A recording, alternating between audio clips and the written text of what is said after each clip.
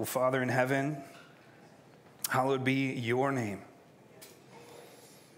God, when we say that, what we mean is that your name is other than, holy, set apart, unlike anything we've ever known in this created universe. You are holy.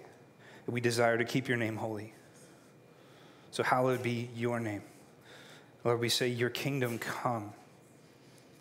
And when we say that, what we mean is that we want your kingdom values, your kingdom power, your kingdom rule, your kingdom peace to break into this world, into this domain of darkness, where that light and truth and love would break in this morning. Lord, your will be done. Lord, on earth as it is in heaven. When we say that, we mean that we want you to rule here with absolute sovereignty like you do in heaven. Hallowed be your name. Your kingdom come. Your will be done on earth as it is in heaven. Father, all of this is about you. So would you speak by your Spirit for the glory of your Son through your word. In Jesus' name, amen. Amen. C.S. Lewis, he said once that joy is the serious business of heaven. Joy is the serious business of heaven. I'm thinking a lot about joy this week, thinking about how much I chase it, how much we all chase it, don't we? We are all constantly on a journey looking for joy. And I think what that tells us is that our joy is not complete. It's missing something. You could say our joy in this world right now is incomplete. It's missing something. I used to think before I got saved, before I became a Christian, I used to think that Jesus was incompatible with my joy, with my desire for joy or pleasure. See, I used to think Jesus was sort of this cosmic killjoy, that what he existed to do was to take everything that was fun, to tell me what I couldn't do, to tell me all the things that I'm not allowed to do in this life. And so for that reason, I just resisted the Lord for a long time as a child, and I didn't want anything to do with his sovereignty in my life. But then I realized something. I realized that Jesus actually is more concerned for my joy, for your joy, than even you are. Did you know that? He is very concerned for and focused on and very intent on building your joy to this place that he calls complete joy. Complete joy. Jesus talks about joy a lot in John's gospel, and he uses this word full or complete. Running over is the idea. I just want to show you a few passages, and I want to kind of whet your appetite as to what Jesus is talking about here in these passages. Let me just read a few. John 15, verse 11, Jesus says, "These things I have spoken to you, that my joy may be in you," and listen, "that your joy might be full." What is full? What's full joy? I want that. What is that? I want it. What's full joy? Jesus seems concerned about it, and he's concerned that the disciples would have it, that they would get it, that they would obtain it, this full joy. One chapter over, John 16:24, Jesus says, "Until now you've asked me nothing in my name. Ask and you will receive, that your joy may be full." Again, what is that? What is this full joy? How do I get it? How do I have it? Jesus, in his famous high priestly prayer in John 17, where he's praying to the Father, he says this in verse 13. He says, "But now I'm coming to you," and he's speaking to the Father, "I'm coming to you, and these things I speak in the world, that they," that's the church, "that they may have my joy fulfilled in themselves." That they may have my joy fulfilled. Fulfilled, full joy, complete joy. What is this joy that Jesus is talking about? One more, here we see John the Baptist tuning into this idea. His disciples come to him and they say, "Hey, what do you think about Jesus? He's discipling more people than you are now. His show down the road seems to be getting more traction." And here's what John the Baptist says in return. He says, "The one who has the bride of the bridegroom," the one who has the bride is the bridegroom. The friend of the bridegroom who stands and hears him rejoices greatly at the bridegroom's voice. Therefore, this joy of mine is now complete." So John understood this idea. John the Baptist, and then just one more, the Apostle John in his letter, 1 John 1:4, he said, "We are writing these things so that our joy might be complete." So what is this complete joy? What is this total joy? What is this fulfilled joy? And how do we get it? Why am I bringing this up right now? Well, we just finished a series, or we're finishing, I should say. We were meant to finish last week this vision series about Philippi Church and what it looks like for us as a community, a gospel community, to be transformed by the gospel. And we talked about the importance of hearing and believing the gospel. We talked about the importance of speaking and declaring the gospel. And last week, Pastor Ryan talked to us about living and applying the gospel in community. And so that was going to be the series. We're going to put a bow on it and move on to the next series. But this Monday, I woke up Monday morning and I was feeling a serious absence of joy. You ever have that? Tends to happen on Monday morning. You notice that? Like, okay, we just preached 3 weeks on the gospel and how it transforms a community and how it transforms people. And I believe that. And I believe that the gospel is what activates mission. And the gospel is what creates this body that we're all living within here as the church. And I believe that. And I believe that the gospel means Jesus is going to come back and he's going to rule and he's going to reign and he's going to recreate. And I believe in the resurrection, that Jesus is going to, that he's risen from the dead and he's going to raise us from the dead, give us new bodies. I believe all that. I believe in heaven. I believe in the riches of the future life that we have with Jesus. But the problem with all that is all that's later. You ever feel like that? That's all like future joy. Like, yeah, Jesus is going to come back. Great. What about Monday, though? Like, is the God, and so this is the question that I felt the Lord pressing me this week to just spend an extra week in this series asking. And the question is simply this: is the gospel good news for today? Or is it all just future? Is it all just pie in the sky? Like, yeah, someday things will get good, but for now, my body's rebelling against me, and my kids are rebelling against me, and gravity seems higher than it was yesterday. And you know what I mean? Is the gospel good news for today? And I think this is a question that if we were honest as Christians, we would all say we wrestle with. How is it good news for my joy today? How is it that there's joy in this message of what Jesus did today? And see, here's the problem. The problem is that Christians I think they don't believe that there's really joy today. So they change the nature of the gospel to try to make it more joyful. There's a couple ways this has been done in our particular culture in the West, in Western evangelicalism. One of those ways is called the prosperity gospel. And I think subconsciously, some people went, the gospel just doesn't seem like it's that good of news for today, so maybe we should change it a little bit. Maybe we should adopt this theology that says it's always God's will to heal.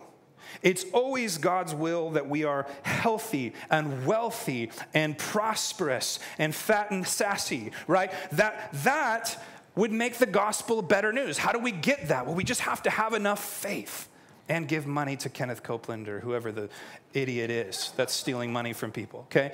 That's the prosperity gospel. It's an attempt to update the gospel, to make it good news. The gospel is good news for your bank account. You just need to believe God for better buildings and bigger budgets. And if you have enough faith, the gospel becomes good news for you now. But what if you don't get a raise? Well, you just don't have enough faith. Hogwash. Garbage. It's an attempt to make the gospel good news now, and it's changing the nature of the gospel. You see? Did Jesus have health, wealth, and prosperity? He was homeless. He was murdered, and the Father led him to do it. So talk to me about health, wealth, and prosperity. There's a new version of the prosperity gospel. It's a little less sinister, a little more. I think it's the primary gospel we see coming out of the Western evangelical world. It's been called the new prosperity gospel. And this gospel doesn't say you can have health, wealth, and prosperity if you just believe. This gospel says you can have health, wealth, and prosperity if you just do the right things. And we teach our kids this, right? We teach them to be little legalists. If you want to have a good marriage, you just need to not date until you're 26. And read I Kissed Dating Goodbye 55 times, and then you'll have a good marriage. If you want to have you just need to go to school, and you need to be responsible, and if you give God 10%, he's going to give you back, right? Test the Lord. Okay, the problem with all of that is not, God is generous. God is generous. okay? And God does bless us when we make good decisions, but that's not what makes the gospel good news. What makes the gospel good news is not, if I do the right things, I'll get the right things. You know what that's called? It's called legalism. If I do what God wants me to do, then God owes me. God, you owe me a good marriage because I waited. God, you owe me a good job because, I honored you with my tithe and with my tenth. So you have to bless me. That's legalism. My point here is that all of these false gospels are joy-driven. Do you notice that? They're an attempt for us to change the nature of what the good news of our message that we believe is in order to make it more good news for today. The problem is that that's not what makes the gospel good news. The good news is not, I can live a healthy, comfortable life. That is not, you won't find that in the New Testament. Okay? The good news of the gospel has to be something deeper than that. So this is what I want to run after this morning. What makes the gospel good news for now, for today? And in order to do this, I need to unpack some thinking with you guys a little bit. We're not going to be rooted. Normally, we go through one passage, so bear with me this morning. We're going to take a little bit more of a topical approach here. I want to sort of circle around this idea of deep joy.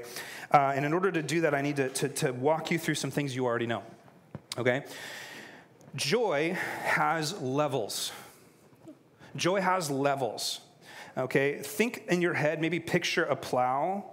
Okay? If you were to plow some dirt, you could set that plow to different levels, level 1, 2, 3, and 4. So imagine that your joy is a plow. And at all times, you're plowing different levels in that plow. Here's maybe a more helpful illustration. Imagine that your joy is a tree called a joy tree. Imagine that your joy is a tree, and that joy tree has a root system. And what allows that tree to grow and to be stable and to be thriving, to be full, is dependent on how deep the roots of that tree go. And there are different levels. And all of us, every human being, every person in here with a face, is literally rooting their root system at different levels of joy all the time. So I want to unpack for you what those levels are, and I think it's going to hopefully help us out as we understand what complete joy is. So here's level 1, if you're taking notes. Level 1, we're going to call this shallow joy. Shallow joy. Here's what shallow joy is. Shallow joy is the material things. Shallow joy is the short-lived experiences. Last night, I just really wanted to shallow joy. So I drove to Dairy Queen, and I noticed as I was in the parking, or in the drive-thru of shame, that they had a pumpkin pie blizzard. So yes, I did. I ordered it, and I indulged, and it was great. And I ate the whole thing before I even got home. You know why? Because if I walked through the door with that thing, my kids would kill me, right? Where's mine? Okay, so I ate it quickly, brain freeze and all. I don't care, right? Brain freeze is worth it. And at some point, you're not even enjoying it anymore, right? But you're just like, I just have to keep eating it. Oh, there's another nice crunchy piece of pumpkin pie. Okay. This is shallow joy. They're not necessarily all evil. There are sinful shallow joys, and there are just shallow joys. But I would put them this way. They're easy in, easy out. Easy to get, but then they're quickly gone. And a lot of our economy, a lot of our world right now is really centered around these shallow joys. And you pass them every time you drive down the street. There's Dutch Bros with shallow joy. Man, having a rough day. 65 grams of sugar would help. Yep. Yeah, give me the tall one. Okay, and add some extra, caramel. These are shallow joys, right? They're just easy to get. They're easy to lose. They're not necessarily a bad thing, because here's the thing, guys. God created those. He made taste buds. He made stomachs. He made senses. He made the ability for you to go skydiving and feel alive for 10 seconds, right? He made all of these things. These are good. God made them. He's the creator of them. He's the originator of them. But there's a problem with them. What's the problem? They're gone so fast. It's the saddest sound in the world is your spoon hits the bottom of the ice cream tub. That is why Jesus came to die. No, okay. It's gone. That's the problem with these shallow joys. They're easy to get. They're easy to lose. That's the reality. The problem with these shallow joys is they tend to own us, don't they? See, they go from being something that we enjoy to something that sorts to take over us. Put it this way, God wants us to have pleasure, but God doesn't want pleasure to have us. And see, that's the problem is because they're so easy to get, we tend to just live at that level because they're the easiest ones to get. So if you hate your life, then you just live to drink a beer at the end of the day, or go to bed, or watch Netflix, or have the weekend. Those are shallow joys, right? And those things can start to own you, consume you. The parasite of sin, and sin is a parasite, you know what I mean by that? It means it lives off of the life of something else. The parasite of sin, it lives within these shallow joys very easily. So these good things become bad things very quickly, and typically when they rule us. So imagine your joy tree. So much of your joy during the week and my joy during the week is rooted at this first level. And these joys are very attractive because they just sort of get us through the next 10 minutes. Okay, just get us through the next 5 hours, whatever it is. They lead to addictions and all kinds of problems, but they're not all bad. Now, here's level 2, and we're going to go a little deeper. Set the plow a little deeper. Here's the next level of joys. We're going to call these investment joys. Investment joys. Now, these aren't the quick, easy in, easy out. These are the joys that take a little longer to work for. Some of you guys in here are working for a career. You're going to school. Some of you guys in here are working to become successful in your business. Some of you guys in here are working to raise children. Some of you guys in here are working to save money so that you can get a house. Some of you guys are working to become a master in a particular area. These are investment joys, and they're very fulfilling. The crazy thing about these is that they often will allow you to let go of the shallower joys if it means you can get more joy later. Okay, so if I don't go through Dairy Queen now, I might not have a beer belly when I'm 40. Maybe. Okay, there's long joy. I think the payoff later is going to be better. So sometimes we root our systems in these deeper joys of I'm thinking about later. Okay, think about things like running a marathon or lifelong career choice or having a successful marriage, investing in your marriage. This is good, right? These are good things. These joys take longer to produce. And often they give us the ability to sacrifice more shallow joys. These joys can oftentimes bring great camaraderie, and communities are built around this joy. I love music. I invest myself in music, and I have a community of people. We all invest ourselves in music. Here's the problem with these joys. The problem with these joys is that they enslave us very easily, don't they? Because, see, we're not just looking for that instant dopamine, instant gratification. We're putting all of our money in this bank of future pleasure. Someday I will achieve this place, and then I'll be happy. So you become enslaved to this idea of future theoretical joy. Someday I'll get married and I'll be happy. Someday we'll have kids and we'll be happy. Someday I'll retire and we'll be happy. So you endear yourself and you bond yourself to this future idea that's not reality, it's theoretical. And what that does is it creates this sense of pressure every day because you've put your joy roots into a future idea. The problem with that is that it's on you to create it, right? You got to go get that joy. You got to work for that joy. You got to hustle for that joy. You got to get up early for that joy, okay? And if you don't, who is to blame? Yourself. So you carry this weight of future joy, this yoke of future joy. So while it's deeper than the shallow joys, it's still a problem. It becomes our identity quickly, doesn't it? We can identify ourselves with what we think we will be someday. Yeah, I'm going to be a doctor once I get through my 10 years of school. I'm going to be really good at this once I learn. You know, it becomes our identity. We become enslaved to it. Here's level 3. We have shallow joys. We have investment joys. Here's level 3. And we're getting deeper. We're getting deeper. These are all, by the way, all 3 of these first levels, they're all human level joys. They're all things that you can produce completely on your own without God's help. Okay? Here's level 3. Self-sacrificing joys. Deeper, right? This is things like living for the good of someone else. This is things like having a child and forsaking your sleep for that child, right? Not that I know anything about that. Yeah, so these are good things. This is forsaking your dreams and your comforts for others. This is good. This is noble. There's joy in that. Isn't there? Even the world knows there's joy in that. This is patriotic sacrifice, giving your life for king and country. We know that's noble. We know there's joy in that. We know it's good. We know it's to be praised. This could even look like serving Jesus. I do things for Jesus because it makes me happy. Good. That's deeper joy. That's deeper joy. Good job. The world knows that at some point, living for self is not satisfying. So you have guys like Bill Gates who has all the money in the world, and what does he do? He changes it up. Instead of making more money and making more computer chips, I'm going to start becoming a philanthropist. Okay, and that's good. So Bill Gates is teaching us something. He's teaching us that there's deeper joy in serving than there is in taking. Okay, and that's good. But here's the problem. It's still not enough, is it? See, we just assume that if I just lived a perfectly sacrificial life, I would be perfectly happy. Actually, no, you wouldn't. Because doing things for someone else, well, it is satisfying. It's not satisfying enough. It's not satisfying enough. Here's the problem with it. This joy still depends on your ability to produce it. I've talked to people before that found their identity in giving their life away on the mission field. It's noble. It's to be praised.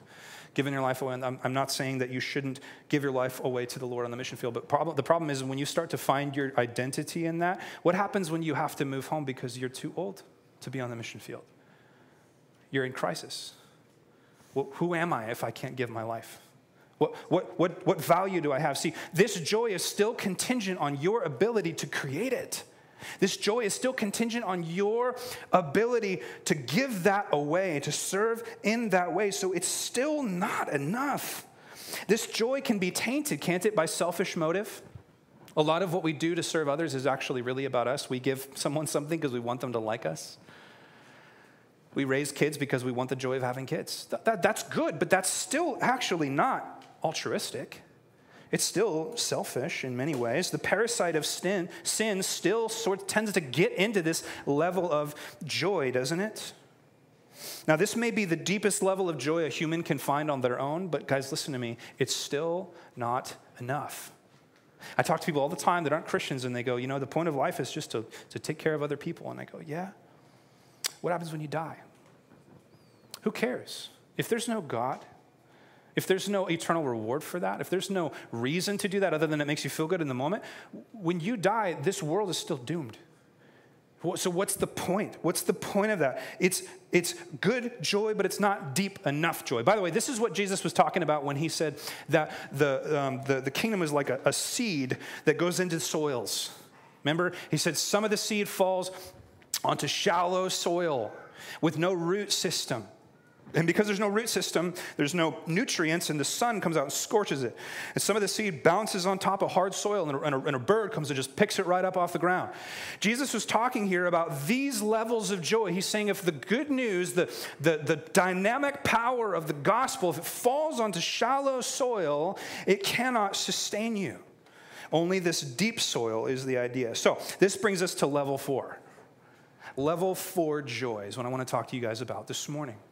Level 4 joy, listen to me, this is important. Level 4 joy is not something you can create. It's not something you can create. You're saying, well, then what are you up here telling us for? We love books that tell us how to make things happen, don't we? Sam, give me 3 steps to total joy. Give me it. Here's my answer. You can't, because it's not your joy. Let me explain what I mean. Total joy, level 4 joy, complete joy, whatever you want to call it, is not sourced in creation. I was thinking about the Marvel movies, what makes them so interesting. They're really just telling the same story over and over and over again. Some person ends up getting some kind of extraterrestrial power from some other planet. And what makes it interesting is seeing that power applied in the world that we all live in. Doctor Strange, whoever it is, right? It's a foreign reality to the world that we live in. So follow me. This joy that Jesus wants you to understand today, this joy is extraterrestrial. You cannot find it in this world. So level 3 is as deep as you're ever going to go if you don't want to bring the Lord into this situation. Where am I getting this? Well, let's look at a couple passages. John 17, verse 12. John 17, verse 12. This just hit me right between the eyes the other day, and I just couldn't not see it once I saw it. John 17, verse 12. Jesus is praying to the Father in the high priestly prayer. And look at what he says. John 17, 12. While I was with them, I kept them in your name, which you have given me. I have guarded them, and not one of them has been lost, except the son of destruction, that the scripture might be fulfilled. But now I am going to you. Now I am going to you, and these things I speak in the world, that they may have what? My joy fulfilled in themselves. Whose joy is it that Jesus wants to give? It's his joy. It's his joy. Let me show you another one, in case you don't believe me. John 15, verse 11. John 15, verse 11. This is, Ryan walked us through this passage last week. This is where Jesus talks about abiding in the vine. He says, these things, 15:11, I have spoken to you that, what? My joy may be in you, and that your joy may be full. So here's what I want you to see. The joy that Jesus is talking about, this level 4 joy, it's his joy sourced through you. Isn't that cool? I want you to think about it like this isn't something I can find here. This isn't something I can resource here. This isn't something, there's no material in this world that can create this joy, because this joy that Jesus is talking about, it exists, listen, it exists within the Godhead himself. This perfect joy existed before you, and it will exist after you. What is Jesus wanting to give us? What is this joy he's wanting to give us? Listen to John 17:26. Listen. He says, he's talking to the Father. He says, I made known to them your name, and I will continue to make it known, that the love with which you have loved me may be in them, and I in them. Here's what Jesus is saying. He has come into this world with immense joy. What is his joy? It's not in his physicality. It's not in his career success.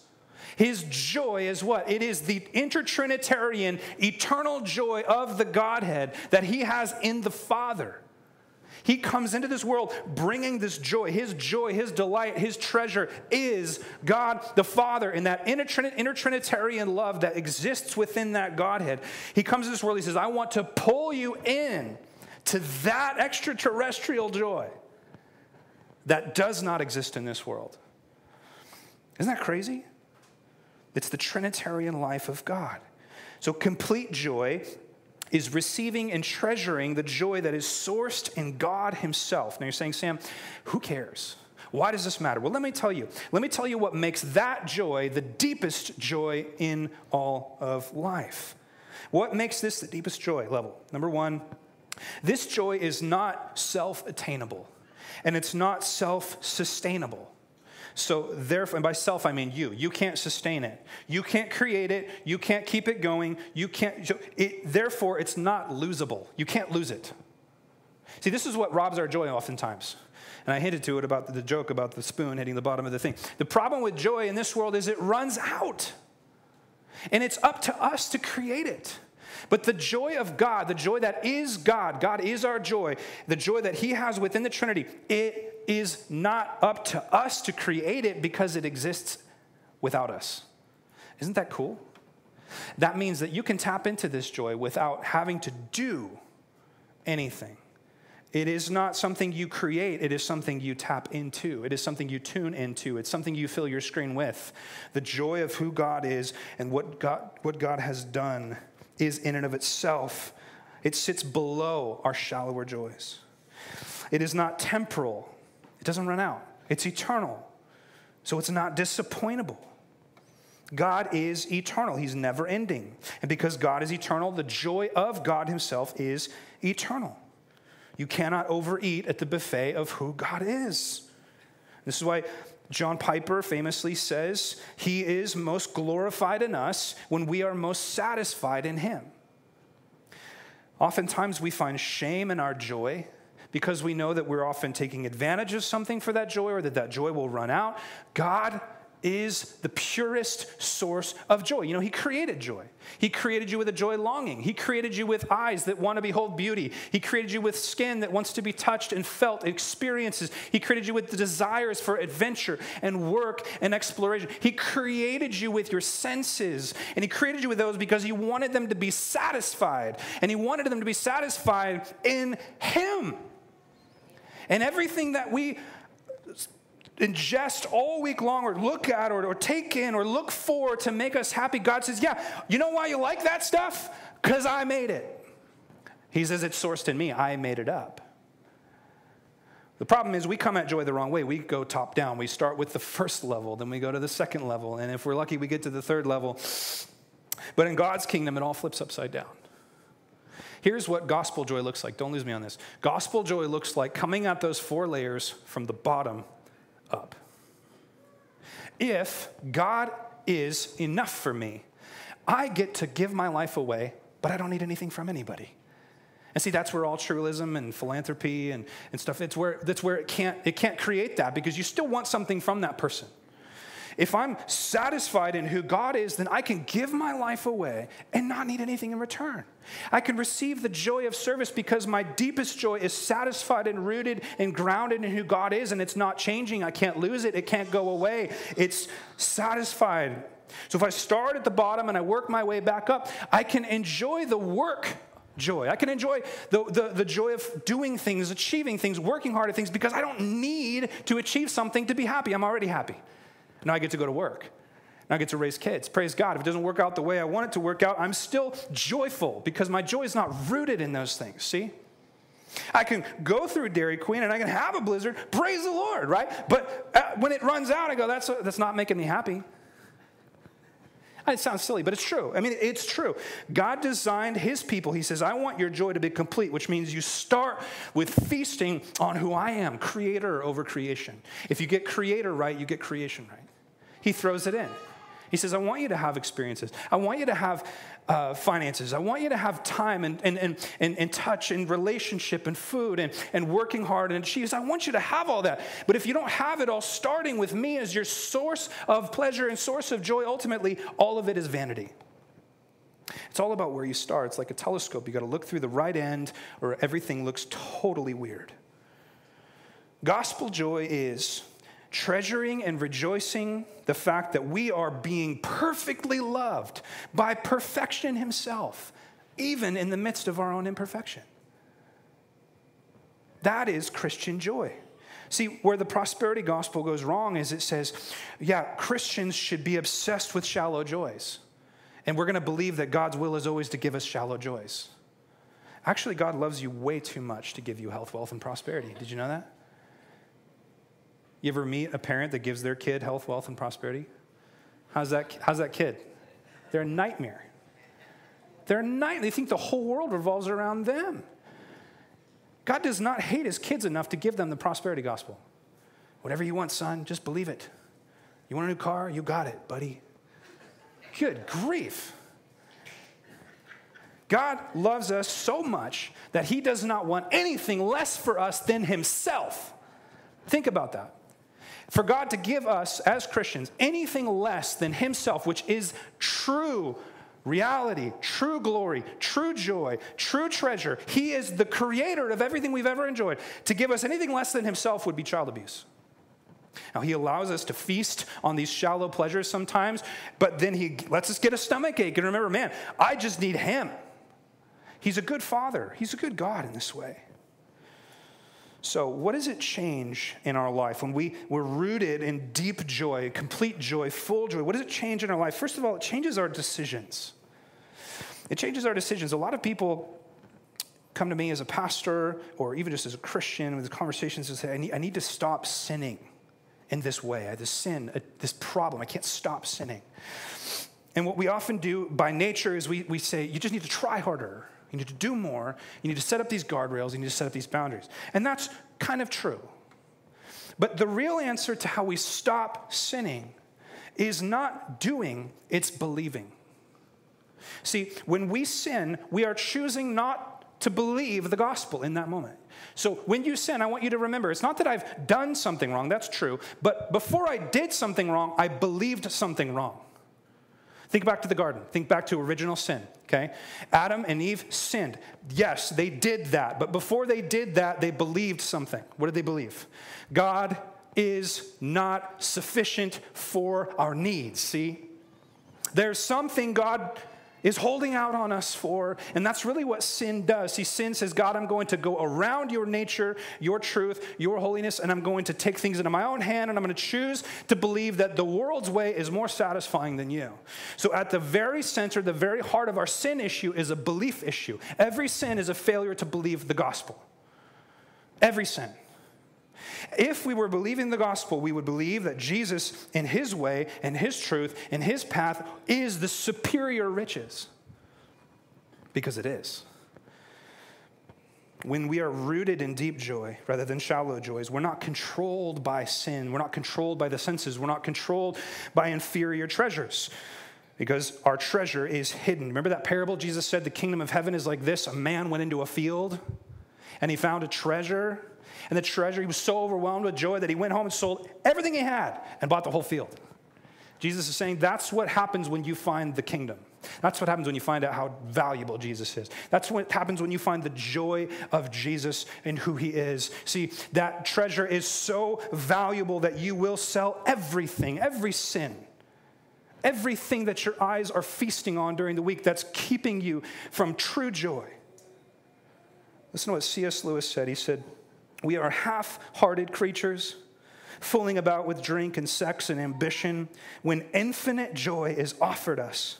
Like an ignorant child who wants to go on making mud pies in the slum because we cannot imagine what is meant by the offer of a holiday on the sea. We are far too easily pleased.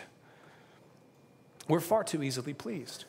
The reason Christians are continuing to live in sin is not because we can't stop. It's because we are choosing to believe that that sin is actually what we want. We have not tasted the superior riches of God and the joy that comes when we are right with him. It's the greatest motivator in the world. John Piper said, the greatest enemy of hunger for God is not poison, but apple pie. It is not the banquet of the wicked that dulls our appetite for heaven, but endless nibbling at the table of the world. It is not the X-rated video, but the prime time dribble of triviality we drink in every night. When we dull our affections by feeding ourselves inferior joys, it takes away our affections from feeding ourselves on superior joy. Do you see how that works? What our world offers us is immense, thousands of ways to satisfy ourselves for a moment on inferior joys. God says, if you trust me, if you open your eyes and look at me, if you see the treasure that I am ultimate joy. So how do we get it is the question. How do we get down to this fourth level? And this is really important, okay? This is really important. You don't own it. You can't create it, and you don't source it. It's God's joy. That's why, listen, this is important. That's why it's a fruit of the Spirit. Love, joy, peace, patience, kindness. See, the fruits of the Spirit are fruits of the Spirit because they're fruits of the Spirit. Duh. I know, but seriously, oh, love, yeah, I really like my boyfriend or girlfriend now, just fruit of the Spirit. It's like, no, that's you. That's all you. You can produce a lot of love on your own, but you can't produce spiritual love. I'm not talking about, little butterflies in your stomach, junior high romance. I'm talking about when your spouse cheats on you and you choose to stay with them. That's fruit of the Spirit. Because you can't produce that. Okay, I'm talking about somebody runs over your kid because they were drunk driving, and you forgive them. That's fruit of the Spirit. It's the spiritual fruit. It's fruit that you can't produce. See, we think the Spirit exists to give us tinglies and make us feel good, and guys can roll around on the stage and in concert arenas and talk about God said this, God that. No, the Spirit exists to produce fruit. And one of those fruits is the fruit of joy. Joy that you can't create, that you can't manipulate it. Well, Sam, if I can't create it, if it's not sourced in me, if it's God's joy, then how the heck do I get it? The answer is in John 15. The answer is in John 15. Jesus says this. He said, "These things I've spoken to you, that my joy might be in you, and that your joy might be full." So whatever these things are that Jesus just said, that's the key. Do you remember what these things were in John 15? One word. Abide. Abide. Abide. What does that mean? We talked about it last week. It means hold on. Let God's Spirit take up residence in your life. Let God work in and through you. Cling to Him like a branch clings to the vine. So you wake up tomorrow and you're not feeling joy, and you're trying to think back, okay, what was that sermon that Sam said? Sam said something about joy. He said, I can't do it. Okay, well, he said it's not sourced in myself. He said there's no steps to doing this. Okay, well, what do I do? I want you to remember this one word. When you scratch your head tomorrow, try to remember what the heck I was saying. Abide. Abide. What does that mean? It doesn't mean go do something unless that doing something leads you to abiding. Here's what abiding means. It means you take your eyes off of what you're looking at and you look at Him. And you say, God, I'm going to fill my screen with you. And then by filling my screen with you and getting perspective, I'm open to letting your Spirit produce spiritual joy through me. That's what that means. Same is true. Love, joy, peace, patience, all these things. These are supernatural things that we can't produce. Patience, that's one I've been really struggling with. I really want to be more patient with my kids. And I keep trying, man. I'm trying. I'm like, man, I can't produce. Oh, it's just for the Spirit. Which means it isn't me beating my head against the wall saying, be more patient, Dad. It's me coming to the Lord and saying, God, would you give me your spiritual patience? Because I don't have it right now. I don't. Lord, I'm depressed. Could you give me spiritual joy? Could you give me the joy that is living within the Trinitarian Godhead that I don't even understand? Could you, I'm just a branch, Lord. Would you just produce that joy through me like fruit? Would you do that? See, what that does is it puts you exactly where God wants you. Helpless, but not hopeless. It puts you in a place where you're not self-helpism. You're not, well, I read this book on how to have joy. No. It puts you in a place of surrender that says, God, you need to produce your joy in me. I'm at your mercy, Lord. You know what that's called? That's called the Christian life. Christian life is where you constantly are disappointed with your own performance. So you come back to the Father on your knees, broken and humble, and say, God, would you please work your spiritual life through me? Because I can't do it. I suck at this Christian thing. You ever say that? I say that every day. I'm like, man, I'm a pastor. I suck at this. How can I be teaching anyone to do this? And then I remember, well, what you're supposed to teach them to do is to be an abiding vine, to be a branch. The way that we do that is we see the glory of God. We satisfy our hearts with who He is and what He's doing. So how do we get it? Let me just give you 3 things to think about. First of all, if you want to have this complete joy, step 1, you got to be a Christian. You got to be saved. And here's why. You can't delight in something that you don't own. See, all of this hinges on the fact that you've been granted access to the riches of heaven. As a Christian, you have been united with Christ, which means all of the riches of Christ are now yours. If you're not a Christian, those riches are not yours. So I beg with you, I plead with you. If you're looking for level 4 joy and you're not a Christian, you don't have it because you don't own the treasure that you delight in at level 4 joy. You have to become a believer. You become united with Christ. So first of all, salvation. How do we get it? Second of all, realization. We need to open our eyes to see the treasures that you have. You know, I could tell you, in actuality, I could say, hey, I set up a bank account for you. There's $5 billion in this bank account. Here's the debit card. Now, is that your $5 billion? Yes.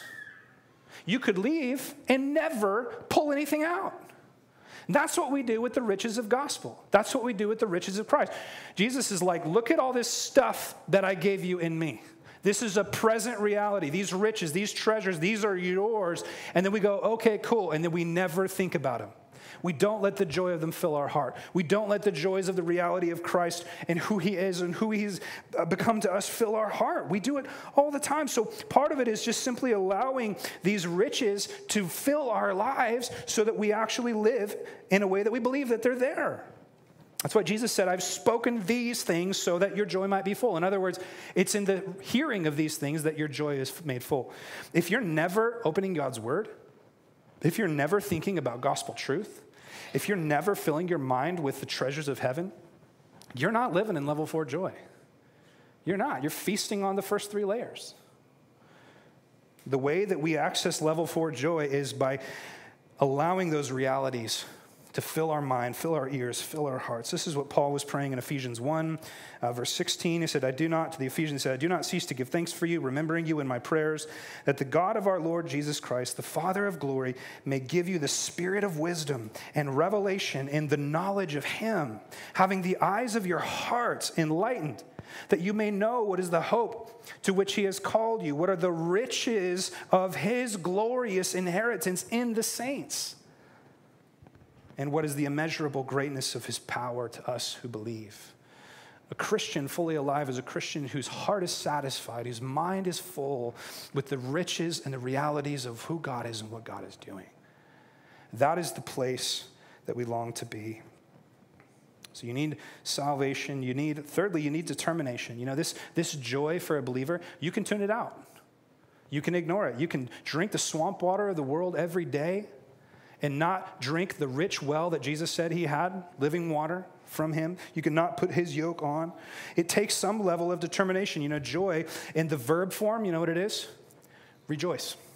It's a command. Rejoice in the Lord always. And again, I say rejoice. Rejoice in what? Rejoice in the Lord always. You can choose to tune in to this joy as a believer. I love this quote from St. Anselm in the 11th century. He said, God of truth, this is a prayer, God of truth, I ask that you may receive so that my joy may be complete. Until then, let my mind meditate on it. Let my tongue speak of it. Let my heart love it. Let my mouth preach it. Let my soul hunger for it. Let my flesh thirst for it. My whole being desire it, until I enter into the joy of the Lord, who is God, 3 in 1, blessed forever. Amen. Do you think about the joy of the Lord? Or are you content, as John Piper says, with apple pie? It's not that these inferior joys are worthless, but we want creator over creation. The cardinal sin of humanity throughout history has been idolatry. What is idolatry? Idolatry is worshiping creation over creator. It is settling for what God has made over who God is. And what God is trying to teach us is he's trying to teach us to sink our roots deep. We are to be people as Christians that are not tossed around by hard things. Not fake, plucky, I'm just happy all the time. Like, no, that's not what we're talking about here. Talking about people that root system are so deep that when storms come, we're okay. That's what this looks like. A couple things of wisdom here. Look out for joy thieves. Joy thieves are these. Number 1, mindlessness. How big is the God that you picture in your mind? That probably has a direct correlation to how much you read your Bible. If you read your Bible a lot, you're going to have a pretty big God in your mind. If you don't, then you're going to let the Western culture tell you who your God is. Your joy is increased when you fill your mind with the reality of who God is and what God has done. Another joy thief, trivialities, obsessing over things that are not eternal, that don't matter. Number 3, a joy thief is fatalism, assuming that God is not working all things together for your good. Number 4, sin. Sin is a joy thief. It's a joy thief. Every time we sin, we are choosing to take our eyes off of God. You can't sin and look at God at the same time. You ever notice that? You're like, God, hey, hold on a second. I'll come back. And then this crazy thing happens when you look down to sin. You go, I can't look at him. I'm ashamed. And that's why the gospel comes in and covers that shame so we can look at him. And then as we look at him, we go, I don't really want that anymore. But don't take your eyes off of him. Sin is a joy thief. And lastly, avoidance. Avoidance. I didn't have time to look at it, but in John, you can look at it on your own. John 16, Jesus says that your sorrow will turn into joy. Avoiding hard things is not how we become joyful. Sorrow, struggle, hardship is the access elevator to deep joy. Because why? Because when we go through sorrowful things, God is stripping back our inferior joys and showing us what ultimate reality is. Sorrow and ultimate joy are connected. They come in parallel. I'll just end with a story, and then we're going to break into some groups. Hopefully this will bring all this together if this was too ethereal. Years ago, probably 10 years ago, or 9 years ago, I was sort of the new associate pastor at a larger church, and got the call from someone that went to the church that I didn't know very well that his wife was about to pass, older gentleman. They said, hey, could you send a pastor down to see this gal, pray with her, before she goes? And so I got the hey, new guy, you're up. I'm like, oh gosh, what do I do? I'm like Googling, like, what do you say, So I had a plan. It's like, I'm going to go in, and I'm going to read this gal, 1 Corinthians 15, which is like go-to on the resurrection. Like, dude, this gal's about ready to pass out of this life into the next. She's a believer. I want to encourage her about future joy. Like, you're going to get a new body. This will be great. So I was terrified. I walk into the house, and there she is on her bed, and her husband gives me a big hug. He said, thanks for being here. And so I went over to her bed, and I started just talking to her, and she could just kind of barely talk. And I said, hey, I have some good news for you. I just want to tell you, like, even when you pass, like, there's joy to come. And she's like, yes. And you're going to spend your eternity with the Lord. And yes, I'm giving her future joy, future joy, future joy. And she looked at me, and her eyes were so full of joy. But here's the crazy thing. Her eyes weren't full of joy because of what I just told her. Her eyes were full of joy before I got there. See, I was trying to tell her about how great things were going to be in heaven, which is true. And that is a delight of the heart of the believer. But her joy was already full. How do you explain that? How do you explain a woman whose joy is full? I mean, she was beaming. I can't even explain it. Some of you guys that have seen saints pass like hours or minutes before, you know what I'm talking about. This peace, this joy. She needed nothing. She asked for nothing. She wanted nothing. She was fully satisfied as her body is rebelling and about to die. And here I am trying to tell her about the excitement of the resurrection. She's like, I'm good. What is that? Friends, that's Christian joy. That's level 4 joy. That's a woman that's like, I don't care about my body. I don't care about my long-term goals. I don't care about food right now. I don't care about successes. And that is, my friends, that's a sanctified woman. A woman that has graciously had God strip back inferior joys to the point where she now is just so rooted in level 4. She's like, I don't care. The joy of the inner Trinitarian Godhead is mine. And yes, she's pumped about heaven. But she's just pumped to be there in that moment. Isn't that crazy? I just never forget that. What is it that gal had? It's level 4 joy. It's complete joy, full joy. And you and I, if you're a believer, can have that. How do we have it? By tuning in to the realities that are ours in Christ. The riches of Christ have been given to us as believers. And we can enjoy that now. Amen?